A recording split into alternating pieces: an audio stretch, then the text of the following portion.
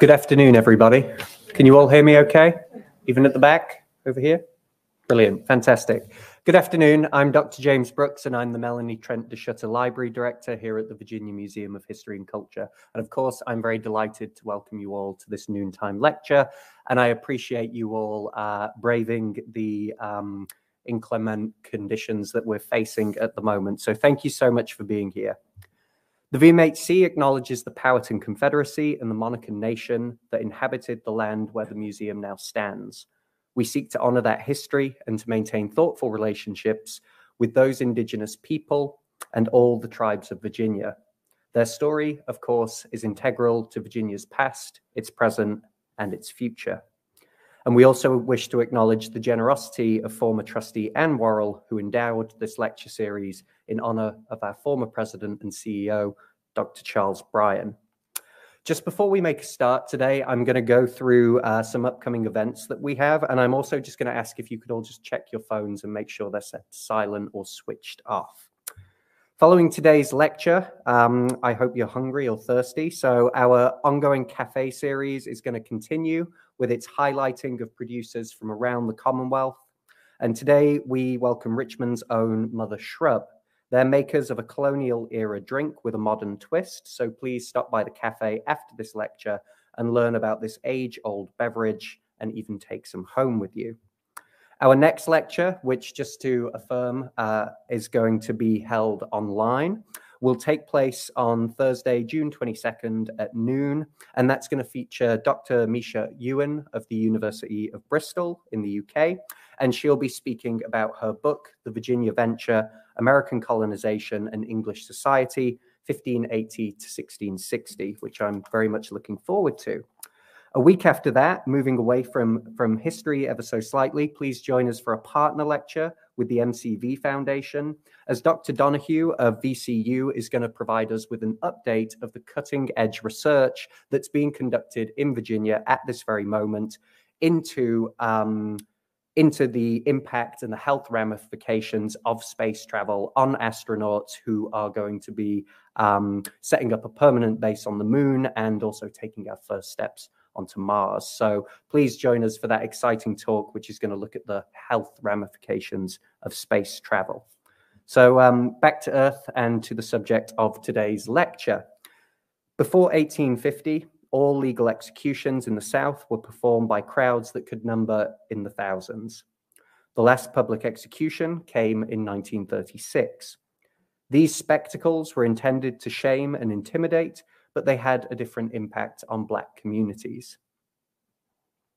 Crowds often consisted of as many Black people as white, and they behaved in a congregational manner before a macabre pulpit, led in prayer and sung by a minister upon the scaffold. This turned the proceedings into public, mixed race and mixed gender celebrations of Black religious authority and devotion.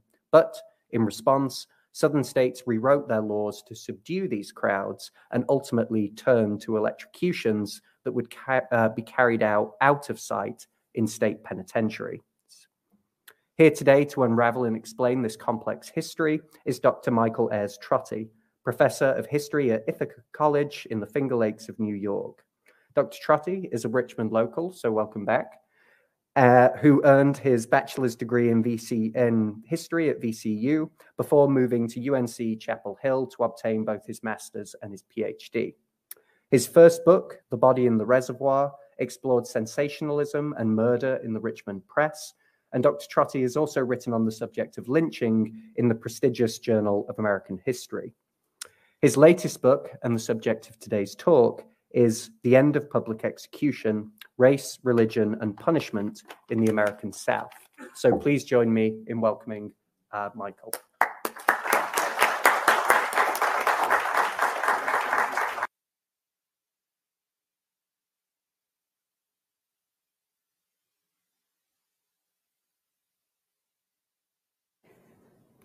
And thank you all for coming. I have to get used to the microphone. I'm usually just a loud professor in a room that's not quite this big, and so I'm not used to the microphone. Can any of you, I can see you. I asked them to bring the house lights up enough so that I can see you. Can you do this if you're having any trouble hearing me so that I can modulate? This is a homecoming for me. And so I mean that in two different ways, and both of them are really important to me in my career. One is that I've got my sister and my wife's sister and father and other family members and friends around in the audience right now, and it's great to see all of you. This is a homecoming. I was here in 1968. I went through John B. Carey Elementary School right over there, and Henderson Middle School 3 miles that way, and Richmond Community High. Richmond Community High, which at that point was in a white building at the back of Carver Elementary School, where there used to be a toll booth on I-95. So this is my home. This is where I grew. This is where I came from. It's a homecoming in another way too, and that means this particular building. And any of you who are members here, thank you so much. And your $10 to get in this room, thank you so much for giving money to this place. When I was an undergraduate at VCU, I ran into a crisis. I was working on an honors project and I couldn't make it work. Couldn't find enough sources on the end of the slave trade in 1807 to be able to write my paper. And I went to Phil Schwartz, a professor there, whose wife Linda worked here for a long time. They're wonderful people. And Phil Schwartz said, well, the Virginia Historical Society just got these documents in that look pretty interesting. Why don't you take a look at those? That ended up being my honors paper. And in graduate school, I went back to it and revised it, and it was my first publication. It was called Freedmen and Enslaved Soil. And it was about a British man who set his slaves free and they were moved to Ohio. Really complicated, interesting story. And weirdly enough, in about a month, I'm going to Cincinnati to join with descendants of those enslaved Americans who gather with each other each year to go and tour the lands that were bought. This is the second time I've done this. So this is a piece that came out of this place that has just been a piece of my story as a historian. My dissertation at UNC came out of, The Body in the Reservoir is the title. That body is Lillian Madison, who was murdered by her cousin, Thomas Clavers, and the trial transcripts are there in the library over there. And I did a ton of research, and that gave me my first book. So when I say it's a homecoming, I wanted to take a little time to unpack that. I really mean it's a homecoming. Me as a historian, me as a person, this is really where I came from. This book, the topic is pretty, it's grim. It's a little hard, and it was hard for me as I went along working on this. And I'm not going to make it too hard for you here. I'm going to do two things in this presentation. I'm going to read from the book. I'm going to read about 5 passages. A lot of them are just a couple of sentences, a couple of paragraphs. They're not really long, but I'm also going to talk about it. So this is not going to be a lecture. It's going to be a talk. And really what I'm doing, and the best way to think of any of these sorts of events, is I'm trying to seed the conversation that we can have in the second half. So when we get to the Q&A part, that's when these things become fun. And so in this first half, I'm going to give you some things to chew on that come out of this book that should make for a good conversation. There's some people on Zoom and on YouTube or Facebook. Some questions might come from them, but I'm hoping you folks have some questions and comments and thoughts of your own on this.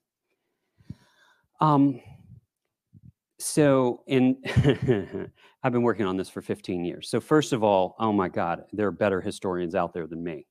If it takes me 15 years to finish a book, there are other people who have come out with 2 and 3 books. But it was because it was so complicated, and because as a working historian, mostly what I do is teach. And I do in the summers, I'm doing my writing. But it's also because I took some wrong turns. And I'm going to open up to you what some of those wrong turns are, what a professional historian actually does when they're writing a book. And I'm going to start off with one right now, and I've got another one that I'm going to add a little bit later. The one I'm going to start off with right now is, I thought this book was going to be a book about lynching and about capital punishment and about the combination of the two, and that I was going to have novel and interesting, discipline shaping. You think broadly and wildly when you start off with a project. I'm going to change the way we think.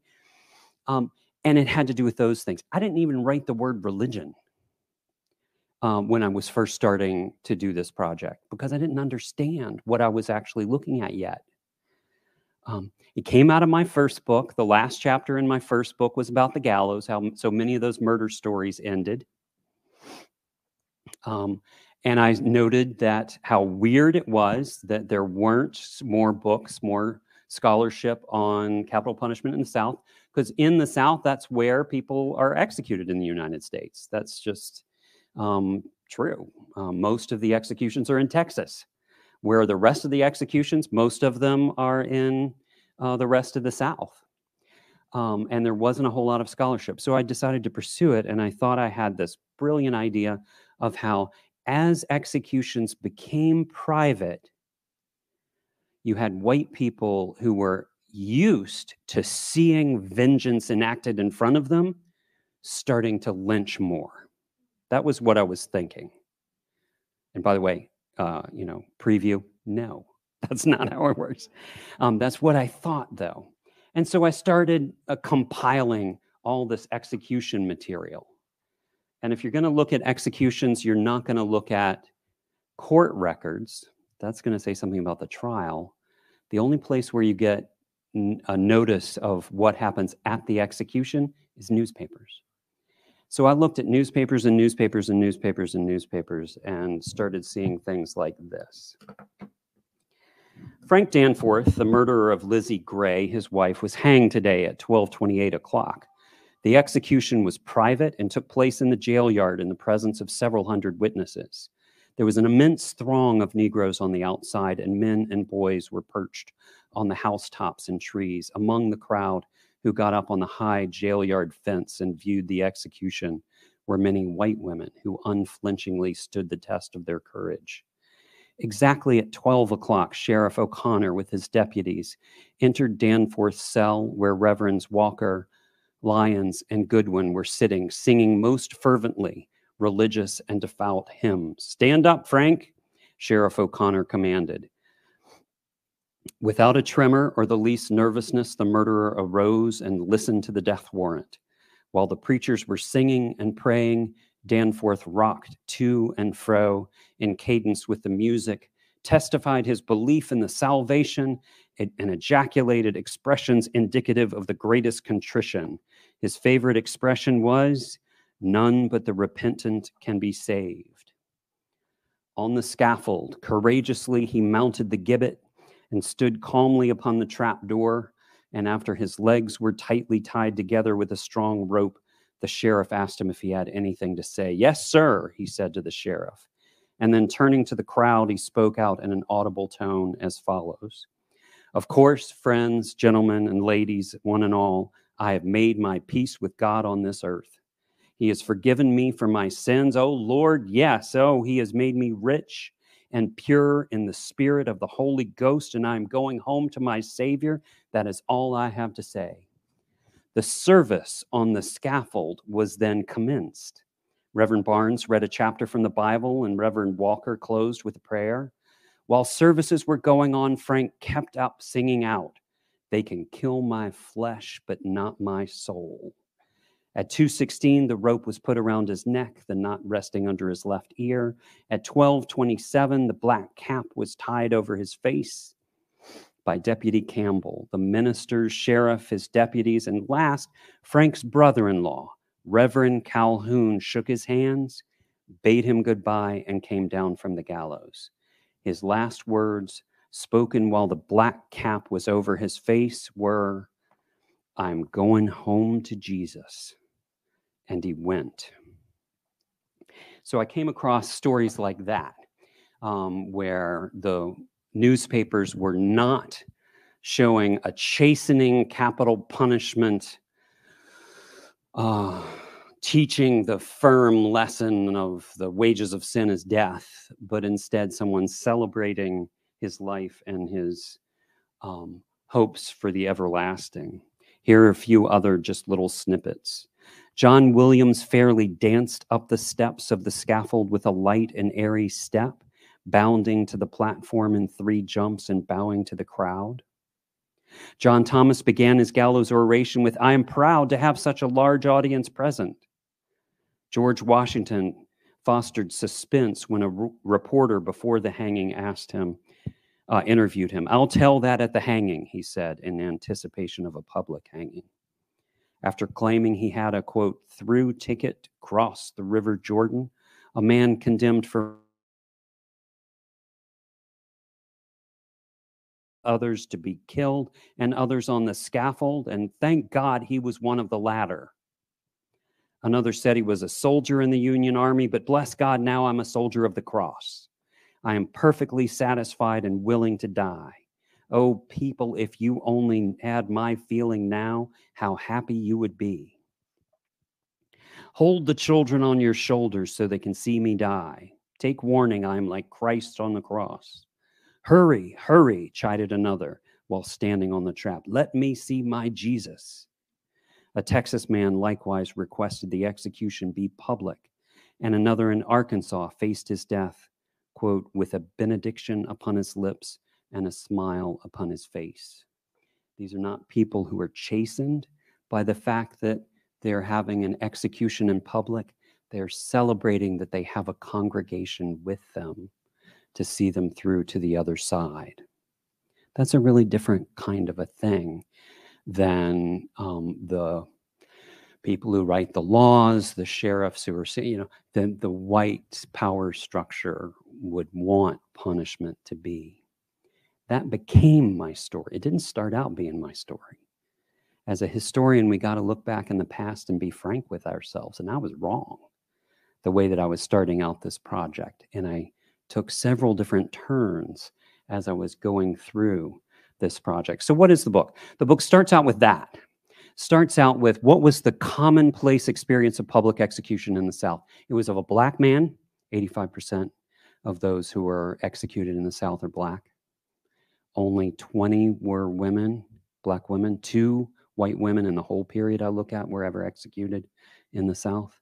There were hundreds of white men, but thousands of black men who were executed. So this was very much a discriminatory practice. Looking at black men convicted of murder and public that's chapter 1. Chapter 2 is, well, how exceptional is it if you in fact have exceptional categories? What were the executions for women, for white people, for black men for the crimes of rape or burglary or robbery or something like that, arson? And so I look at those exceptions, shortest chapter in the book because there really aren't, except they're treated the same way, except for the fact that white people, the white press was more interested in white people. And so you get a whole lot of press column inches for any time that a white person is, otherwise they're very similar. I go through a chapter on the ideology of white supremacy and punishment. What are they thinking punishment needs to do? And how are they viewing black religion? It's not going to shock you. They were looking down on it. That's the way white supremacy did in the period. And I look at the numbers, what's the rise and fall? The high point of capital punishment in the history of the U.S. South, 1890s, if you wanted to know. It declined after that. Not a really fast decline, but it declined after that. I look at uncivil executions. So the South has 1,200 counties. Look at all the states of the South added up. That's a lot of different sheriffs. And up until 1908 and thereafter, they were all executions under local authority. And so each sheriff who's elected might be doing his first execution ever. So, these are very strange circumstances. So you get all kinds of things happening, and some of them were unruly. Some of them did seem like lynchings, but they weren't all that many. Most of them followed a different path and were much more saturated with religion and having not only up there on the stage of the scaffold, a condemned man, and the sheriff would be there. But you would have a minister or two ministers or three ministers up there as well. And the crowd, I found, it wasn't white people. It was a mixed crowd. It was white people and black people, men and women and children. When Kentucky in 1880 had a privacy law for their executions, they actually did something weird for 19th century papers. They went out on the street and had on-the-street interviews. It seemed very much like a contemporary today kind of a thing. What do you think about this new? And there was one guy who said, well, I've seen enough of them in my life, but damned if I don't wish my kids could see one. So, I say that only to get the sort of heightened sense that I think I just got from the response there, of how different it was in the 19th century. The expectations of what's going to be happening in public were really different in this moment. And if you think of it this way, in 1880, anybody who's more than 20 years old, you were born into the slave system. And so whether you're black or white or man or a woman, your expectations of what society is like is going to be framed and colored by that system. And so it's a really different thing than us looking back. Historians always have to, and as a history teacher, man, is this like the hardest part of my job, is to try to get students to stop thinking about what the end is. We know it ends with you sitting here in this room in 2023. But what was it like to actually live there on December 7th, 1941, when you heard the news, and you didn't know what was going to happen next, and you didn't know that we were going to win, and all that. Historians have a hard time getting people to focus on what was it like in this moment. And in this moment in the late 19th century, it was just a really different reality. I'm going to give you one more example of how this project changed on me. I already mentioned the religion part and how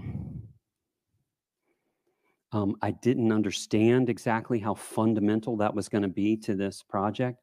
I also thought numbers were going to be more important. I have a chapter on numbers, on the trends in lynching as well as the trends in capital punishment. I wrote an article on the trends in lynching, so I got something out of that. But I thought that was going to be important because I thought I was going to be able to tally that sort of change between public and private and the way lynching was changing in different parts of the South. And in particular, that I would add in a piece of evidence that nobody else had looked at yet in the historical profession, and that is the actual votes in the legislatures for each of the bills that passed that made execution private. I was going to be able to chart, well, where are they in their different states? And are they in the Black Belt counties or in the coastal counties or in the Piedmont counties or whatever? And I swear to God, I spent 3 summers, which means for me, a teacher, 3 years working on this. And I contemplated bringing in and sort of spreading out for you. It would be like this. It would be like this. A huge spreadsheet of all 12 states with the years and the lynchings and the executions and the populations of white people and the populations of black people and for every state, trying to get at the sort of patterns. And then a second huge spreadsheet. I'm now so embarrassed. This is like a confession that I'm giving here on a stage. I hope you don't kill me afterwards. Of my problems as a historian, but I get compulsive and I just sort of work it. And the thing that I was working was, I made a list of every single county in the South, all 1,200 of them, when they were founded, their population. It took me forever and a day to get this information into this thing. And then here's what it is in the book. On page 139. Some of these votes were overwhelming and some were contentious, with the most interesting division over eliminating public executions being between the political parties. Votes for and against privacy appear to have been scattered through each state in ways that do not yield any geographical. Oh. The footnote that I have for that, and the first version of the footnote literally said, I spent 3 years on this, and I thought it was going to be something important. And but I still, you can still hear my anguish here. If all projects shift while they are in progress, this is a place where I first thought the project would offer an important and novel set of data that might reveal new trends. It's possible that other researchers with more sophisticated statistical tools than I command will be able to wring greater meaning out of these data, and I offer a bounty of citations to give them a path to that end. I have my doubts. So the silver lining, of course, is I did all of this work, and it actually did help me focus on the legislative debates and the sort of qualitative data, as well as the political data that I referenced there, just to let you know what that is, rather than being mysterious. In a few states, I was able to identify all of the party affiliations. It was actually a lot harder than I thought it was going to be. And Democrats were voting much more firmly to make executions private rather than public. Republicans in this era would be the party that would protect the interests of African Americans more, and they were much more either cautious or actually against making executions private. When you make them private, you also make them white. And so that's a different kind of experience, and it's ripping away the sort of public authority of African American ministers in this public forum in the midst of Jim Crow, which was a real challenge. What does this all add up to?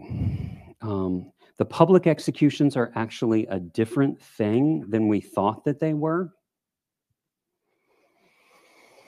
That is, in the wider field, it's not just that I had a misunderstanding of the relationship of executions and punishment and race and in the South, it's that the whole field was thinking in those terms, that public executions were something like lynchings. We also have misplaced the movement from public to private. So in the wider US history field and the field of punishment and so forth, most of the people who have written on the North. And what they've written is it's a growing civility that led to stopping public executions, that it was gross to do it in front of people, that it coarsened people, that in the crowds there might be still more crimes committed while you're punishing this one, that kind of thing. And certainly as I started the project, I was thinking in those terms as well. But when I saw the religion being so prominent in the coverage here, I started looking closer at what the, in the legislative debates, but also in the editorials when these laws were passed, what people were saying about this change in the law from public to private.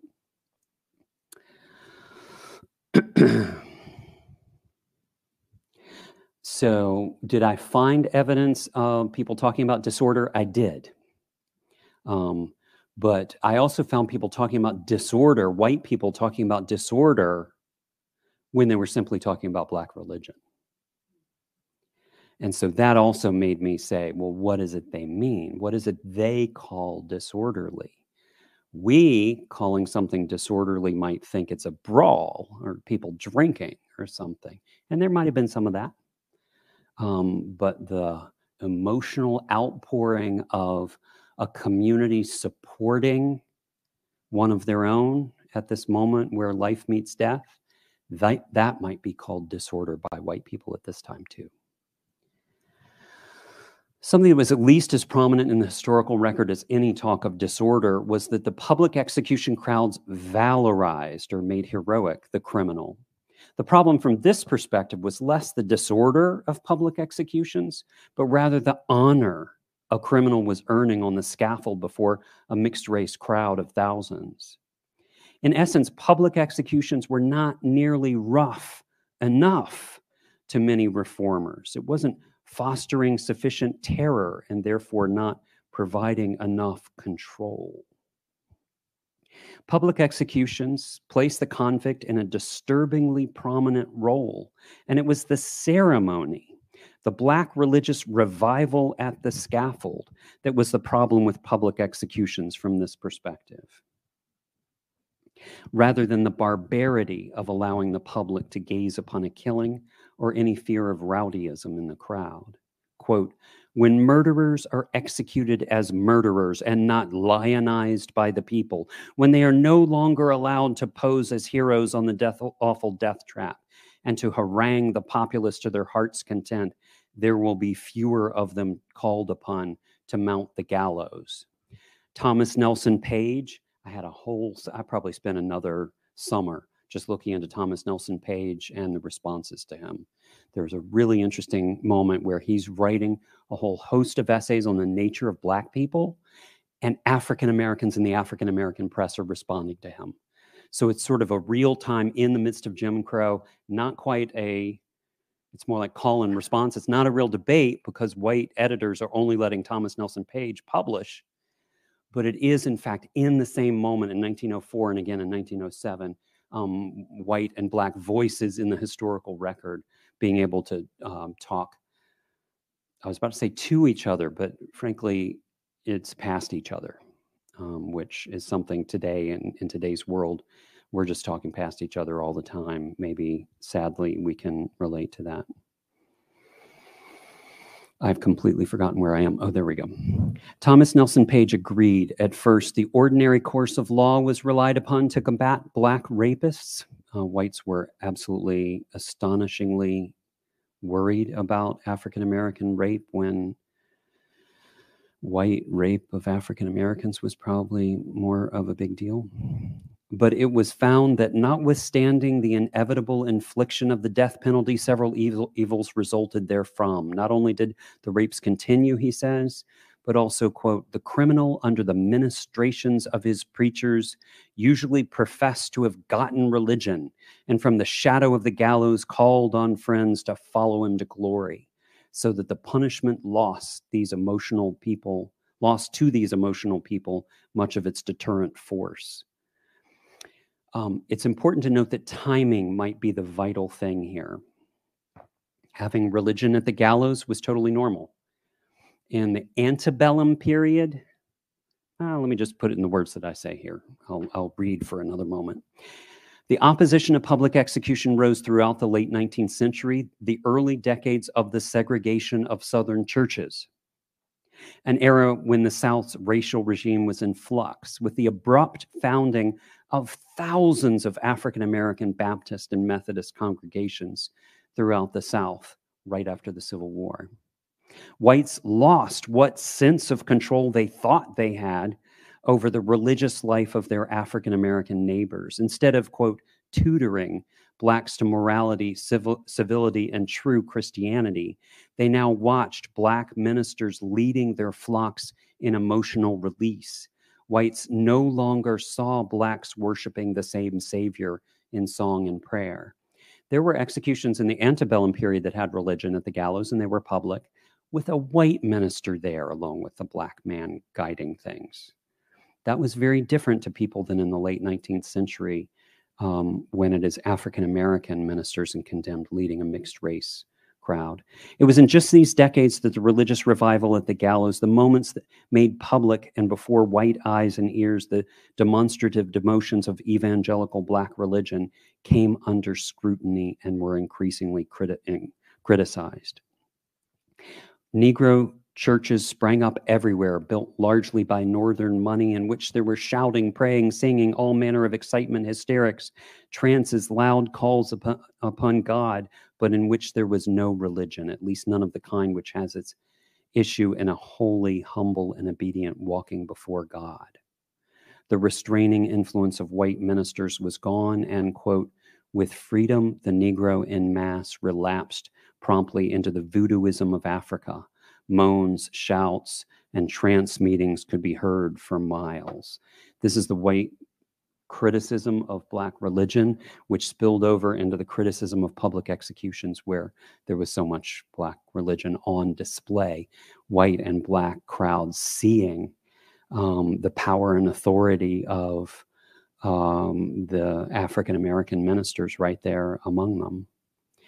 So as I was working through this project, it came to dawn on me more and more how radical this actually was. It is not that the condemned regularly said, "I am like Jesus on the cross," though some did.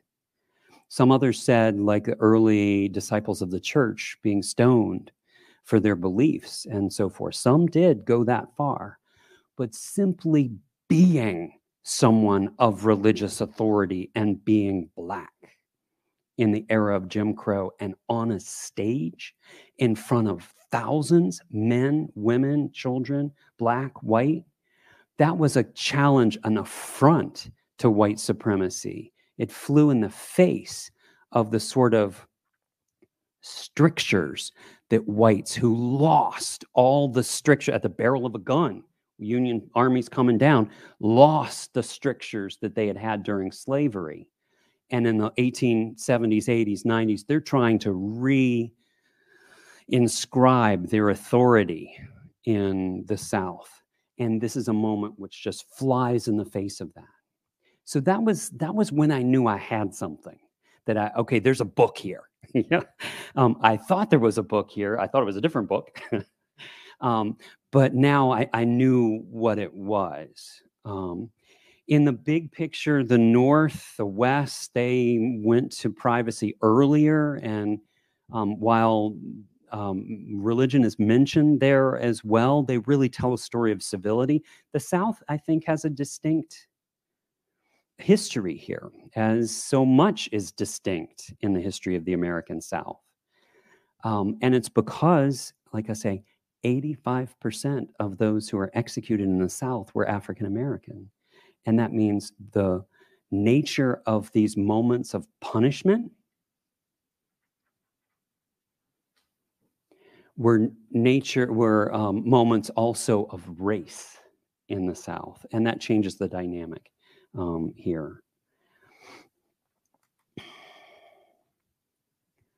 Already in complete control of the mechanisms of Southern governance by the late 1870s, the white South and the next generation jiggered with the machinery of punishment to yield what they thought might be the best output of social order through terror and control under white supremacy.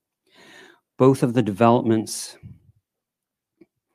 in lethal punishment in this totalitarian, in terms of the African American population, I would call it totalitarian regime, lynching and privacy and executions were both meant, at least in part, to ensure that the underclass was adequately terrorized.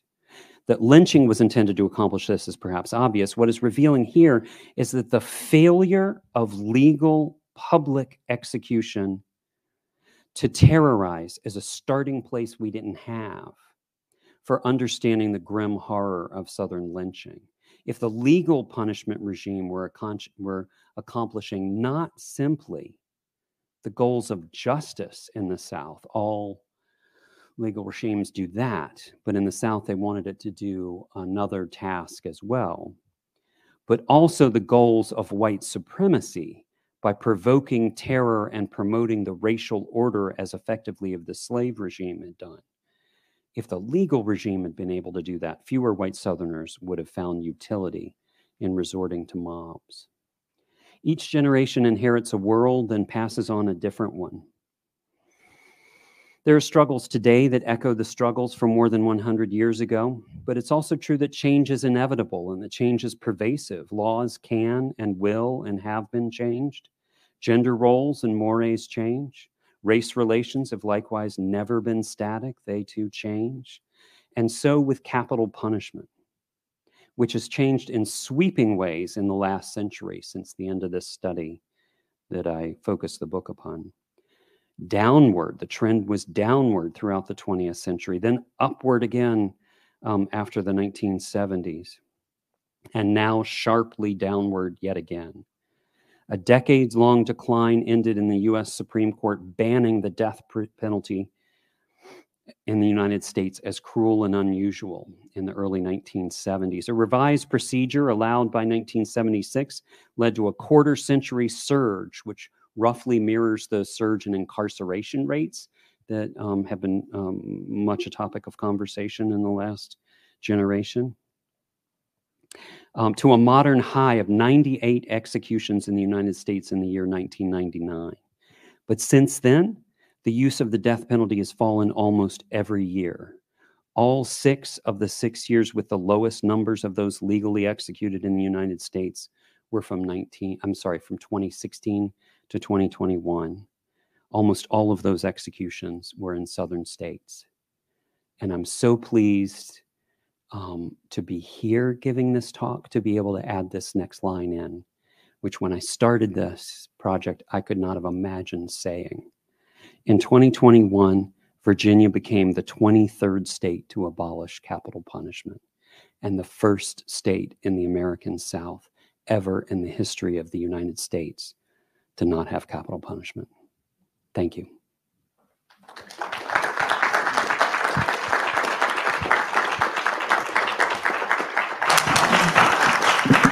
There are a couple of people around in the, oh, hey, I heard their microphones coming on, who have microphones. And if you have any questions, I would love to take them.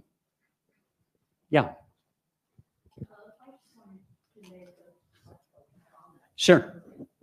Regarding the early reading that you did. It might be good to have the microphone. I can hear you fine, but there are people in the back who surely cannot.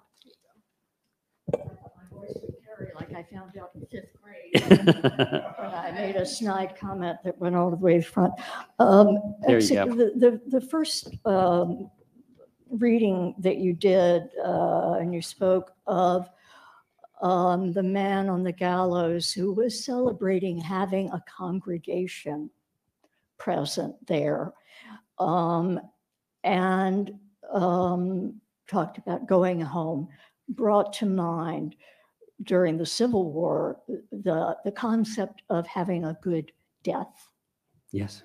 And Drew Gilpin Faust wrote a good book that's on book that. on Yeah. that. And I definitely, I see the connection as well. Yeah. I also, I'm glad that your statistical analysis didn't pan out because as a history lover, and I wanted at one point to be a historian and a history professor until I found out that no one cares because all you do is memorize dates. Oh, that's not true. We have arguments. Yes. We chew on things. At one point in time. And also, it's important for us to remember now about the role of the Democratic and Republican parties back in time. That, you know, Lincoln. The Democratic Party was Lincoln was a Republican. That's right. The Democrats were the conservatives of the South. Right. The white supremacists, really. And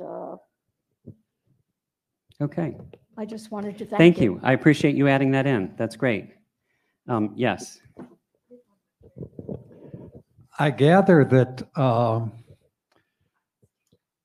the status of lynching and capital punishment was much different in, say, the British Commonwealth and in Western Europe than it was particularly in the South. Did you see some evidence of that?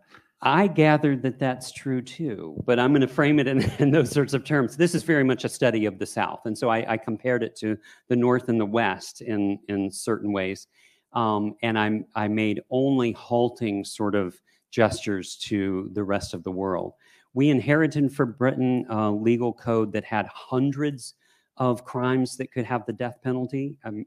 You know, one of the ways we rationalized the criminal code in the 1790s and early 1800s was to get rid of, you know, hundreds of different ways that you could kill people and have it mostly be for murder that you're going to execute people. That was part of the Enlightenment sort of generation. So in terms of back in that period, I would say we're very distinct from what was going on in Britain. If you're talking about now, we stand out like a sore thumb. I mean, you have to compare us to, there are like 3 or 4 other nations in the world who kill anybody at anything like the scale that we have in the last few generations. And most associated with those other countries. Not generally, and generally they're ashamed of it too. For instance, China kills a lot of people, but they don't even give number. I mean, who knows how many that we don't know? And there are a few other regimes in Africa or in South America who are pretty, or in the Middle East who are pretty bloody. But absolutely, this is not what we aspire to. Yeah, in the back. I did some graduate work at UNC 40 years ago, and one of my favorite professors was Joel Williamson. I was wondering if you were there when he was there, and who has carried on his legacy in the history department at UNC. That's a really good question. Well, I was there 30 years ago, so just a little bit after you. And who has his legacy right now? I'm afraid I'd have to go through the ranks to try to figure that out. I took a class with Joel Williamson, and he was terrific. And the Southern history that's there, of course, the Southern Historical Collection that's there as well is just terrific.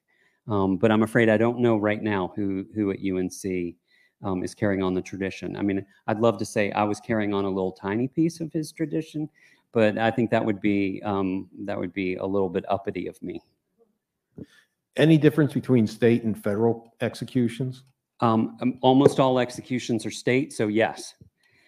Criminal codes are almost all state matters. So we're talking about today, way more than 90% of all executions are under state authority, not federal.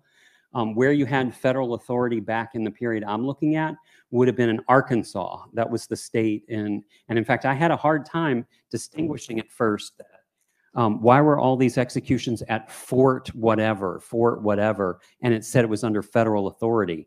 And those were executions of Native Americans who were right on the edge of Oklahoma. And it was there that people were being taken for some reason or another. And I got those out of my study in terms of numbers and so forth. There are just very few, and it has been rising. So there were only I'm gonna mistake these numbers just because that's the way my brain works. Around 21 executions in 2020, something like that, and 6 of them, almost a third of them, were federal executions because as Donald Trump was leaving, he decided to push these along. And it's almost never that it's that proportion, a third of them. I mean, it's almost always that there are like 3 executions that are, or 2 or 1 or none, that are at the federal level. And the 99 we had in 1999, most all of those are state. I mean, if you wanted to talk about executions in America, you could just talk about Texas, and you'd be talking about most of them in the last 100 years. Literally, you'd be talking about most of them. And if you looked at the rest of the South, you'd be talking about 95% of all of the executions in the United States. And really, it's only like 3 other states that are. Virginia, by the way, is way up there in the rankings in terms of executions, partly because we started in 1607. Yeah. And so there were a lot of executions early. It's not like there were so many executions in the last generation in Virginia. Hi, I have kind of a 2-part question.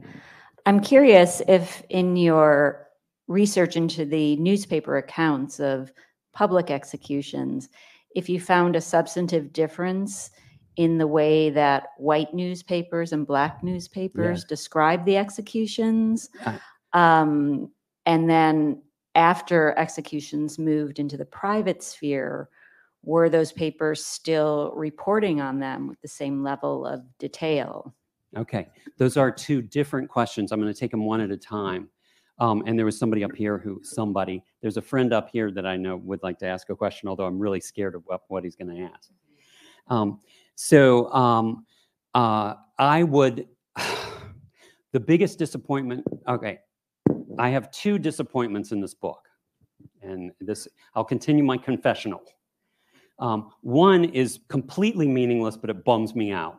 A friend of mine said, you should have in your index an entry that says death, an unhealthy interest in, comma, and the whole book's page numbers on it. And I thought that was hilarious. And I put it in there, and the press came back with a stone cold, this is not typical of how an index entry, I mean, it was just completely like they didn't get the joke.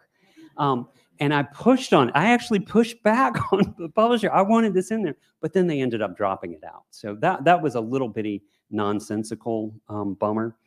But the actual bummer that I have is I wanted to be able to explore in depth how African-American papers were talking about this differently than white papers.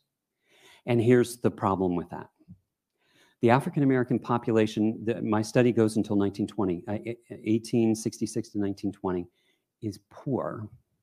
They don't have as many papers, and they're weekly papers. So the Richmond Planet is a weekly paper. What is a weekly paper? Any weekly paper, a white one, black one, no matter what, it's not going to be covering the news. It's going to be covering the community. Here's something about the fraternal organizations, the church, the celebration, or big issues in the community, the laws coming down or whatever. And so almost never does an African-American paper in the South, and I looked a lot, cover executions. The only time they cover crime, really, in any substantive way, is when they're sure that the person is innocent and that this is going to, in fact, be a sort of civil rights case that they can push. The sort of commonplace thing that would happen of somebody getting drunk and somebody gets hurt and then they die and they're executed for murder, that kind of a story, which is so commonplace that it happens, African-American paper wouldn't touch it with a 10-foot pole. The white papers are way too often talking about us as criminals. We don't need to talk about it anymore. And so I would love to, in the book, there are a few places where I did find, and they were very much parallel. They talked about religion. They talked about them in similar kinds of ways in terms of the dynamic. After things are private, most states put gag orders. The only thing that you can say is, once electrocution happens, there were gag orders. Electrocutions were disgusting. Hangings were disgusting. And so I'm not going to go into any of that. I'm just letting you know they were disgusting. Let's just leave it there. But there were gag orders. So you can say that an execution happened. You couldn't describe what happens. And so that was another way they were trying to make it private. So things do change over time. So we can assume that many or a percentage of the executions were of innocent people. No. So can you speak to that? Any insight you may have had about the 1% might have been innocent? Yeah, I mean, looking at newspaper reports from 100 years later, that's really a tough thing to answer. But were there people claiming innocence? Heck yeah. And so people then would be on the scaffold and they would say, I never committed this crime. It was so-and-so who's trying to frame me for this. And one of them said pointedly at the prosecutor, and they're going to have to go to the heavenly altar and ask for forgiveness and be judged themselves. That's pretty confrontational.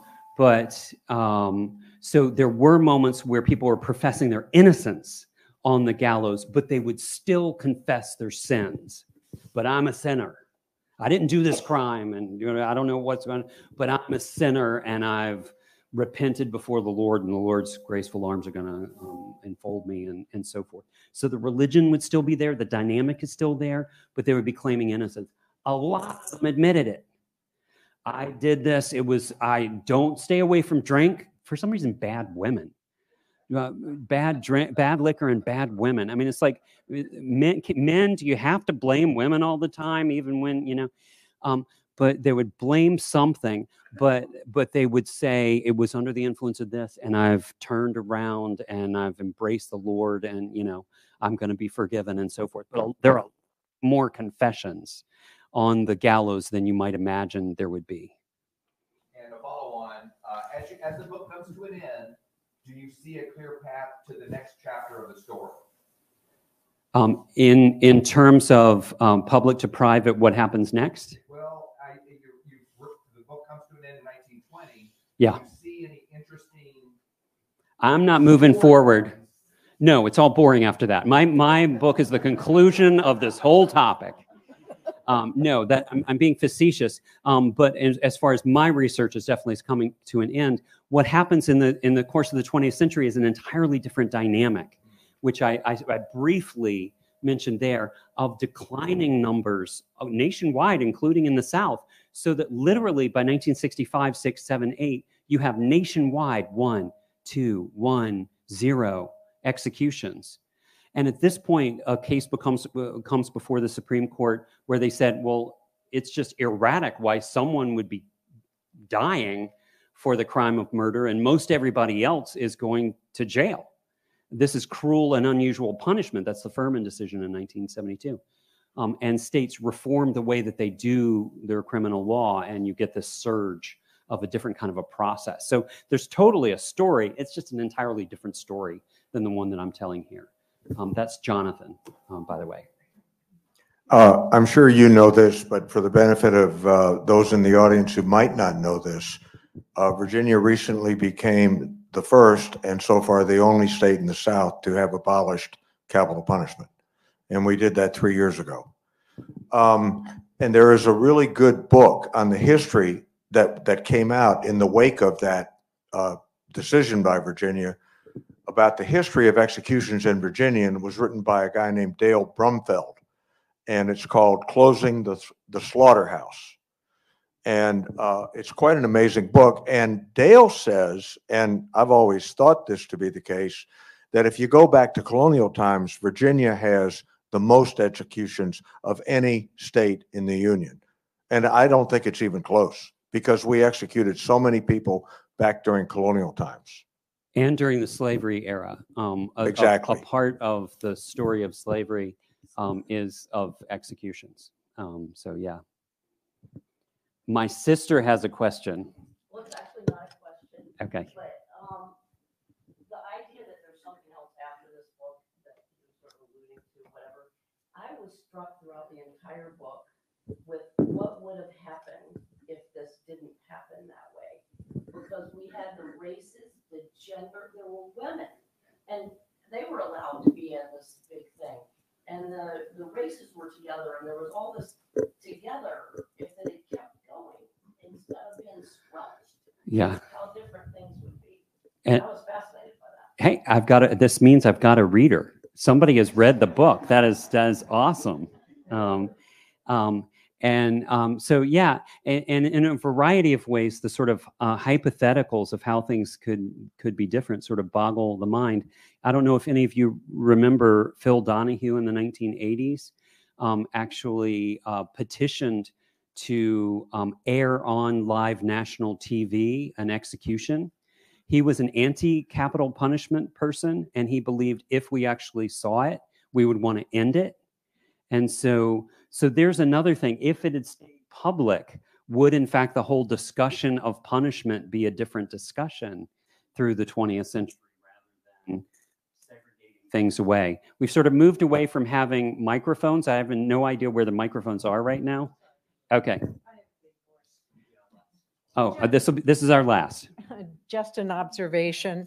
In the year 2023, sadly, your book would probably be banned in Florida. I haven't found out that it's banned. Of course, I have one reader right here, so I don't know that it's a problem. But yes, the ways in which I have in my afterword actually I did not write this to be timely paragraph where I started this in 2028, and think about that moment when. What's that? I started this in 5 years, and then I came back and published it. I started this in 2008, and think about how the whole national discussion has changed since then. So, in no way was this book meant to be timely, and yet the discussions of white supremacy really resonate with some stuff that's going on, anti-Semitic and anti-immigrant and anti-African American ideology, but also all sorts of discussions of policing and punishment that have become central parts of what we're talking about right now. And they were central parts of what we were talking about 120 years ago.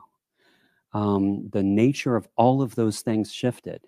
It's not like we're having the same conversation, and that should give us hope. But nevertheless, these issues are really important ones then, and they're important ones now. I thank you so much for letting me come home and for being with you in this audience. Thank you.